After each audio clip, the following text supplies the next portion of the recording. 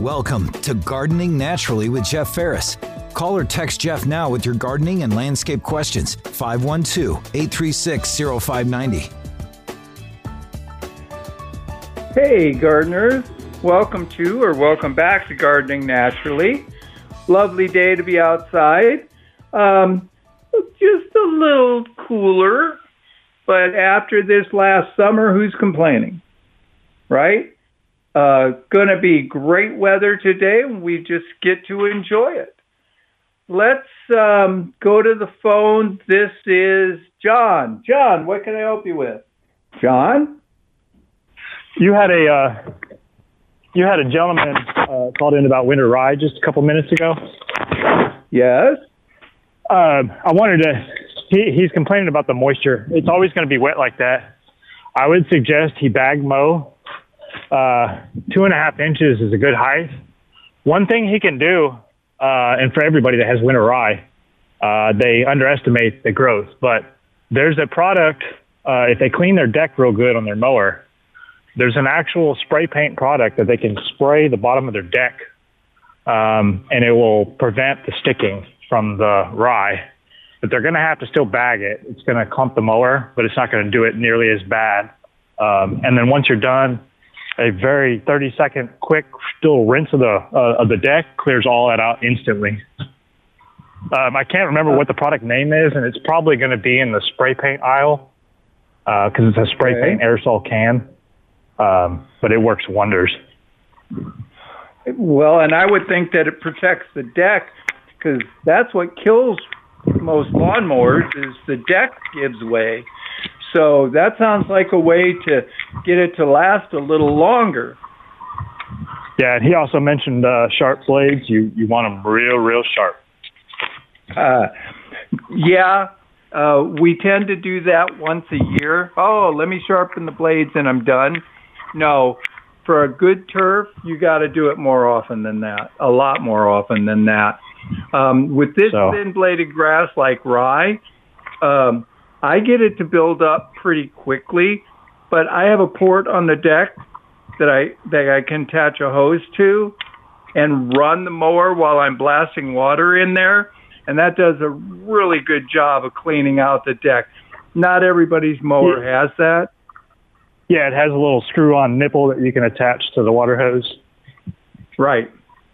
Yeah. I think Toro or X-Marks makes those. Yeah, those are great. But, yeah, people underestimate this winter rye. Like I say every week, expect 2.5 to 3 inches of growth a week. I mean, it's no joke. So be ready to be out there once or twice a week mowing. That's why landscapers do not like putting it down unless you're trying for erosion control. So.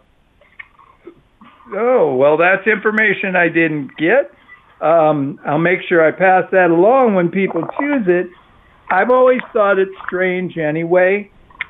If you're not using it for erosion control and you just want to maintain a green lawn, that means you just want to go out there and mow more often.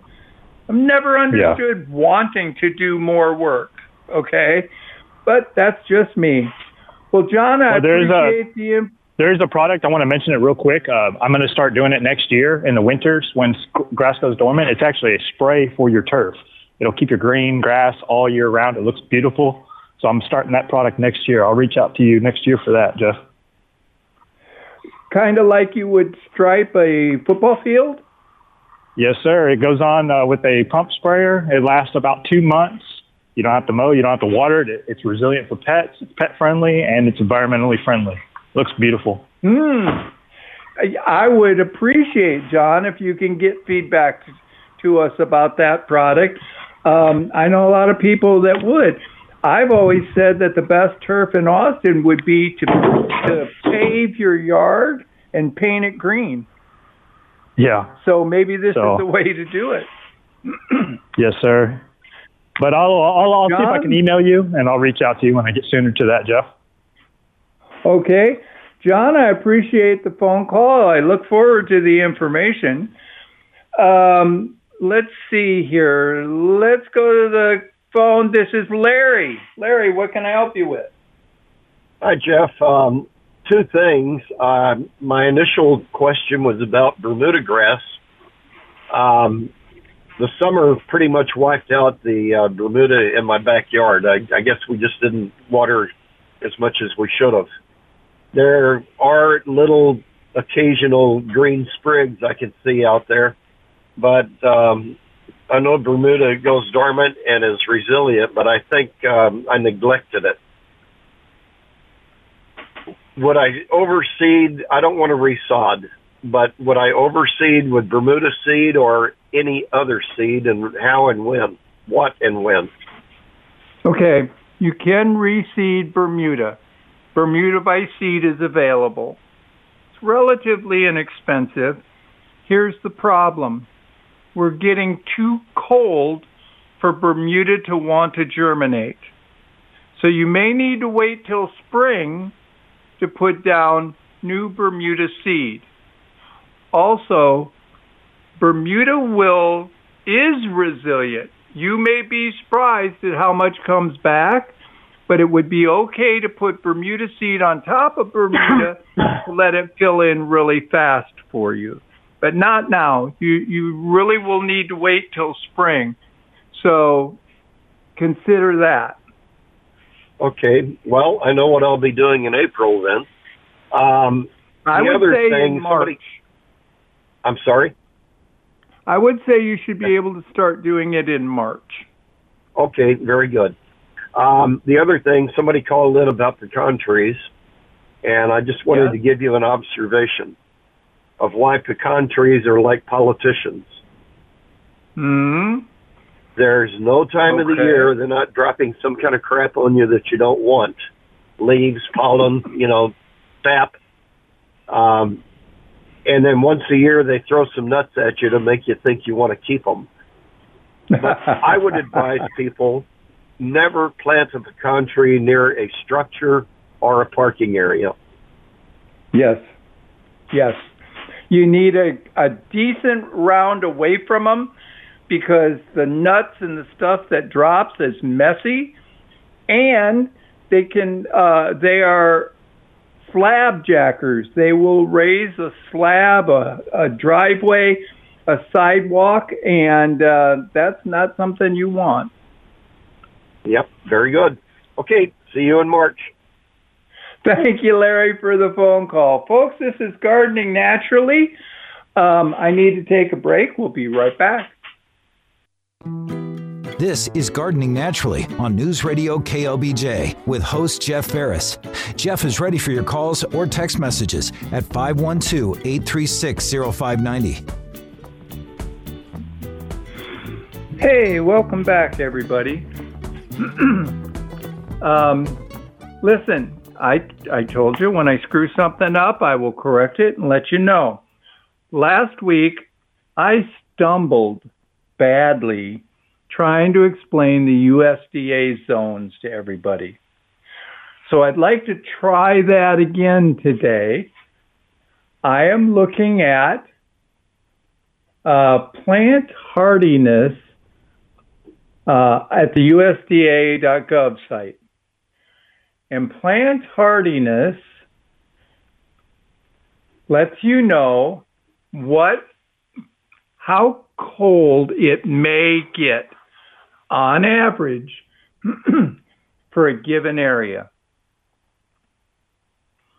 Why is this a big deal?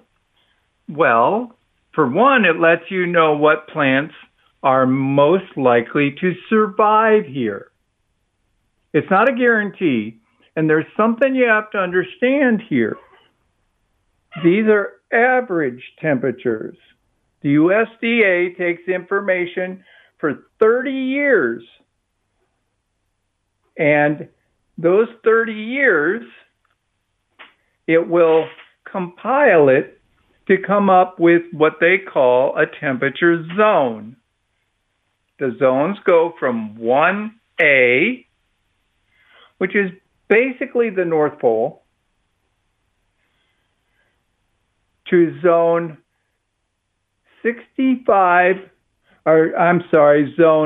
13D, which is tropical desert, like the Sahara. Death Valley may reach those numbers. Here's how it works. Each zone, they'll tell you what is the average maximum cold temperature they'll see. Okay? We have, for example, zone 7A, where the maximum cold over 30 years was 0 to 5 degrees. Now, again, this is average.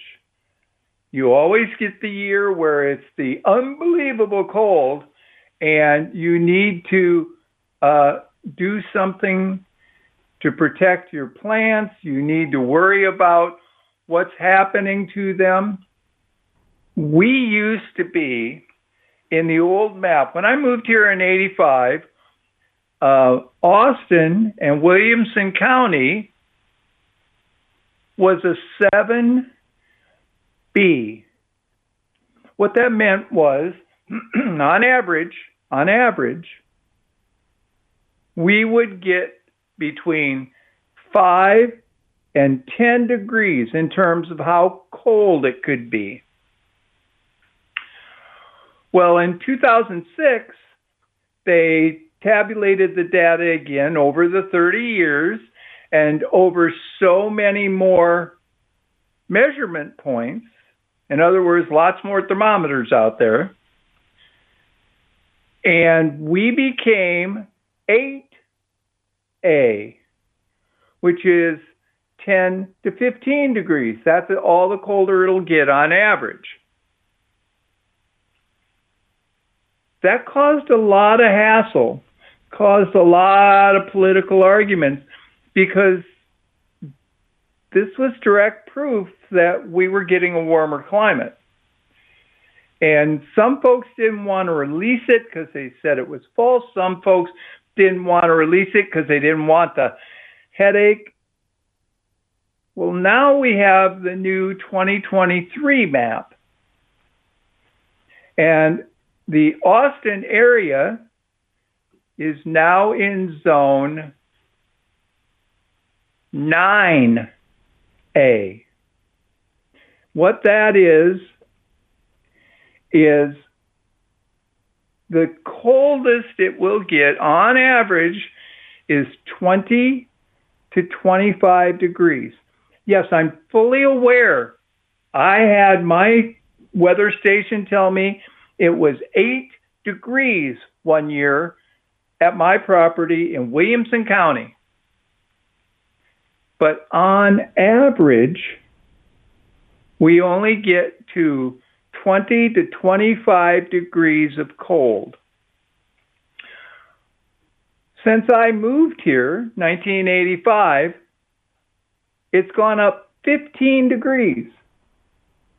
It's gotten 15 degrees warmer over that 30-year span. This number is a simple clue. It's not a hard rule. It is simply a clue for you. When you go shopping to buy a plant and it has a tag on it that says 8A, that means it can handle when it gets to 15 to 20 degrees. Now, unfortunately, the average can really kill us here. We can be 8 degrees rather than 15, and the plants are going to suffer. It's not just the cold that affects us, but we have a new map, so we now see changes in temperatures. And that means we may see changes in plants that we can, in fact, grow here. But do not forget, these are averages. They're not permanent. They're not every year is going to be, oh, we are only going to go down to 20 degrees. No. It's the average over 30 years. Now, that average has been going up. Every 30-year measurement we make, it has been getting warmer. We've picked up 5 degrees. 5 degrees in the last 30 years, and 5 degrees before that. So we are getting warmer as we go along based on these measurements, and they do bazillions of measurements. They can measure down to a quarter acre in some places based on what the temperature is. So this has been talked about a bit, and I totally screwed up the discussion of it last week. So I wanted to make sure that it was clear as to what's going on, to how cold we tend to get here in our part of Texas. And we use that to determine what plants will grow here. Do we want to grow here? It helps the folks who raise plants. It helps nurseries help pick out what is plants that can work well here. It has an economic impact to make sure they don't sell you a plant that's just going to turn around and die. Folks, this is Gardening Naturally. I need to take a break. We're at the bottom of the hour for the news. We'll be right back. This is Gardening Naturally on News Radio KLBJ with host Jeff Ferris. Jeff is ready for your calls or text messages at 512-836-0590. Welcome back, everybody. I'm sorry about I'm sorry about going through the USDA thing again, but I had to. I messed up in what I said last week. So whatever you heard me say last week, ignore. I walked through it as best I can this week. Try to keep it straight. It makes a difference. Now, you can find the USDA guide by going to the USDA. Usually, just type in your search engine, plant hardiness zone, and it'll get you there. So you can see. And the new zone works really well because you can select an area, you can put in your zip, and zoom in on it. So you can see what's going on. I'm looking at where I live, and I'm able to zoom in down to street level. I'm actually looking at the street that my home is on, and I can see all of what zone surrounds me. Let's go to the phone. This is Eileen. Eileen, what can I help you with? Yes, good morning. I have pansies, quite a few pansies that I'd like to set in pots, outside pots. Is it kind of late to put these pansies in? No, not really, but there's one thing. They won't survive a freeze. So okay. If you can run out there and throw a cover over them, if we're going to get that cold, they'll probably do okay. But you can put them in pots now. You just got to keep an eye out for when we finally get that, holy cow, here we come. That's our first freeze. You'll want to Okay. cover them up to keep them warm, and they'll do fine. Okay, thank you. If I had planted them earlier, would they have been hardier through a freeze? Maybe the more time they have to make their roots, the stronger they would be. So, yeah, if you would have planted them earlier, because we had a decent month of reasonable temperatures, and they would have survived that month. But they'll grow now, and they can still bloom for you. Okay, well, thank you very much. I appreciate everything you do. Thank you. Well, thanks for the call. Yeah, folks, those are plants we could still be putting in the ground right now. Alyssum, pansies, they'll handle this cold weather. Now, earlier I was talking about seeds. You let your flower seeds go. Don't be cutting stuff back yet, because the wildlife go after it. The finches, the sparrows, the little birds especially, they will go and attack your seeds, and it's food source for them. So don't be cutting them down. They'll take care of them.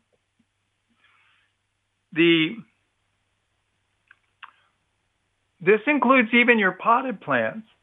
If you've got basil, whether it's in the garden or a potted plant, and it bloomed, well, leave it as long as you can. Those birds, they got this thing about basil seed. They just will go crazy around it. So don't disappoint them. When you have flowering plants that go to seed, this is the time of the year where you're going to try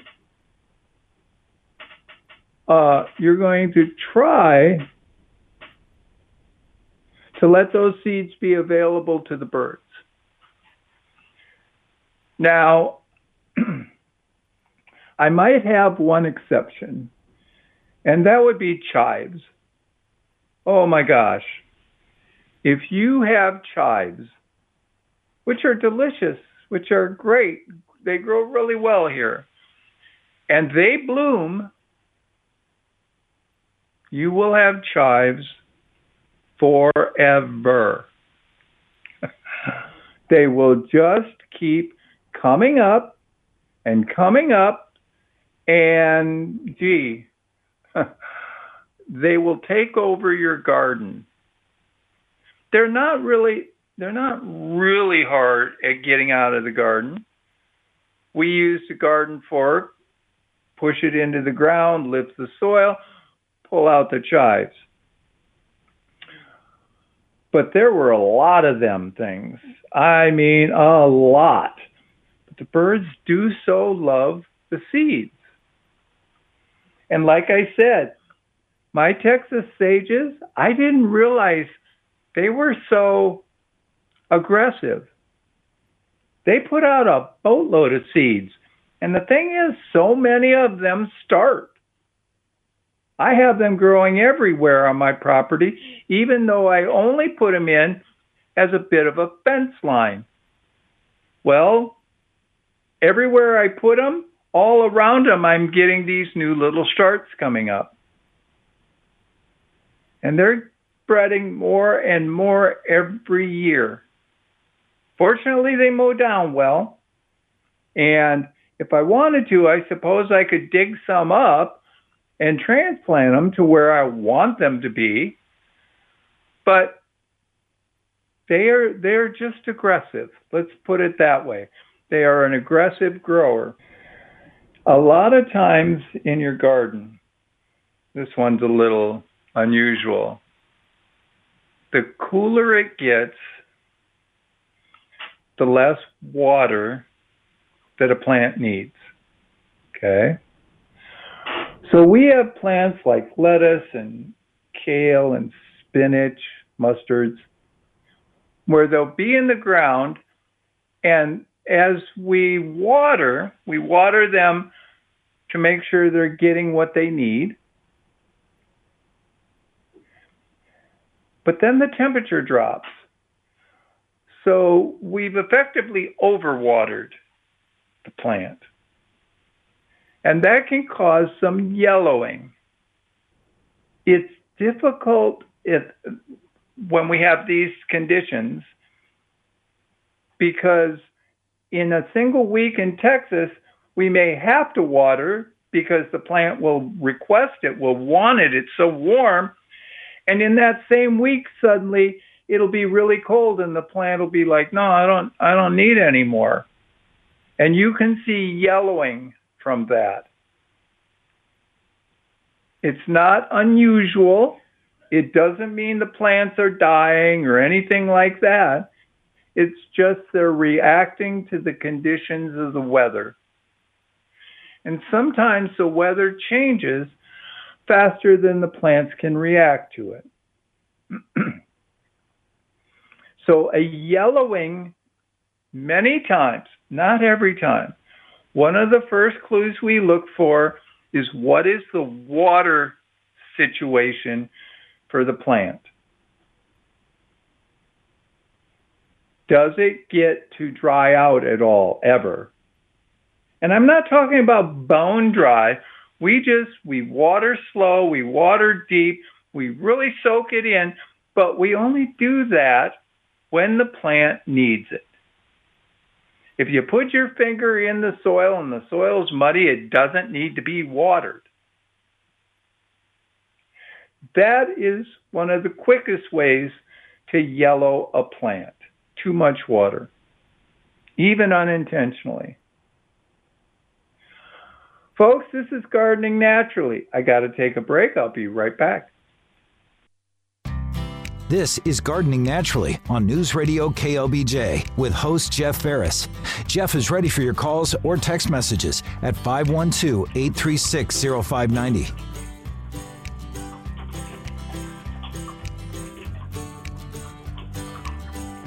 Hey folks, welcome back. Going to be a nice day today. Not a huge chance of rain, okay? Some chance of rain. We'll take what we can get. No guarantees. We had some cool weather this week. Those of you in the outlying areas, as they say, in the hill country, you may touch freezing. You may drop into the upper 20s. Here in Austin, they are not predicting a freeze, but we're getting close to our average freeze date. In Austin, it tends to be around December 1st. Now that, of course, varies. There's no particular, okay, it's going to happen on December 3rd at exactly 3:28 in the morning. That's not how it works, folks. But on average, it's around December 1st. So you should be spending time, especially on non-windy days like this, of getting your frost cloth, your protective covers, things like that. Get them in place. You don't necessarily have to put them on your plants. Just put them where your plants are. If you've got hoops you got to gather, things like that, get them. Lay them out close to your plants. Put the hoops up if you want, and take the frost cloth or cover and stretch it out and lay it at the base of the plants. Put some rocks on it or something so the wind can't blow it away. That will make you ready to go when you need it. We're slowly sneaking our way to it. We're getting to the it's coming, and we know it will. And the thing is, it may not be unbearable cold, although that's a fear they have. It may just be, let's touch freezing for a few hours and then we'll warm up again. That cover is perfect for ensuring that your plants can make it through that brief time. We got a lot of plants out there yet that can't handle freeze at all. I want to tell you, if you are growing limes, the citrus plant that makes limes, that is a zero freeze tolerant plant. It will kill it if we get a freeze. So if you have one, I hope you didn't plant it in the ground, because you'll have to really work to keep it above freezing. If you have it in a container, at least you can move the container and keep it going. Some of our plants, like strawberries, you're going to want to cover those to keep them going. Broccoli, cabbage, cauliflower, they can handle to about 28 degrees. If they've been in the ground for a long time, you may be able to sneak them down to 25 degrees without damage. Spinach and lettuce, if they've been in the ground for any length of time and they've developed some good roots, you may freeze some outer leaves. But you can pluck those off, throw them in the compost pile, and your plants will produce new leaves. That is the big advantage of cut and come again plants. Not only can you harvest for a very long time, not only can you do that, but you can turn around and kind of defend against a freeze or a frost. That will keep things hanging in there and doing well. Frost cloth is probably the least expensive thing you can use. There are other things you can rig up. Those portable greenhouses. I actually got asked about one of those by a friend the other day. The kind of pop-up greenhouses.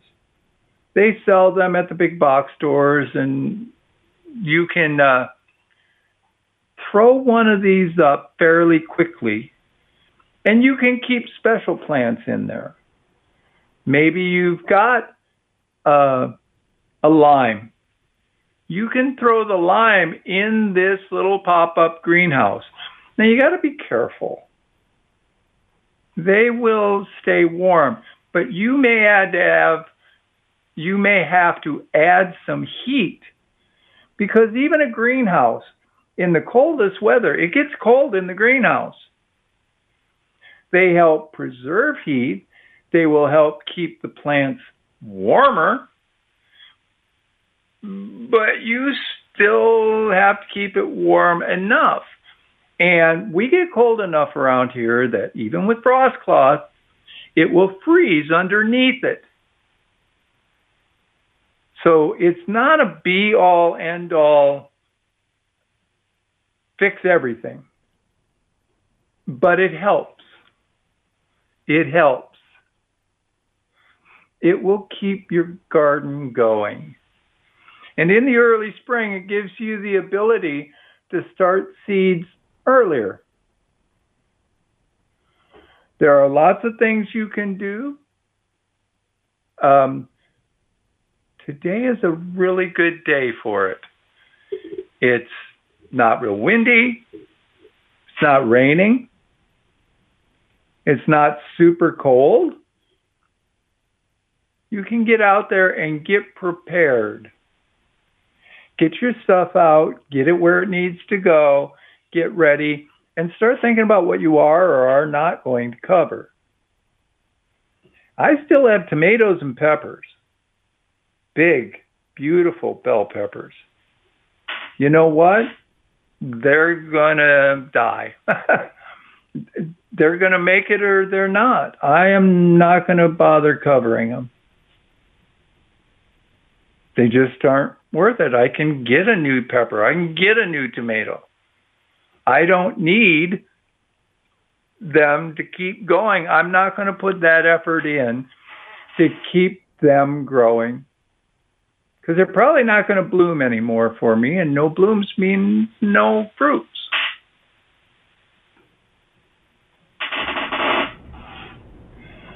So, your choice. I don't think people are putting many new plants in the ground right now. So prepare to protect the ones you do have. It will get cold sooner than you think. And it always winds up being you just got home from work. It's dark out. It's cold out. It's windy. And on a good day, it'll be raining too. And you'll be out there trying to protect stuff. Do it when it's not needed. Do it now. It will not hurt the plants, and you'll be ready to go when you get surprised and we actually get a notice that it's going to freeze. Now, what about your turf? This would be a good time to put down your favorite lawn fertilizer.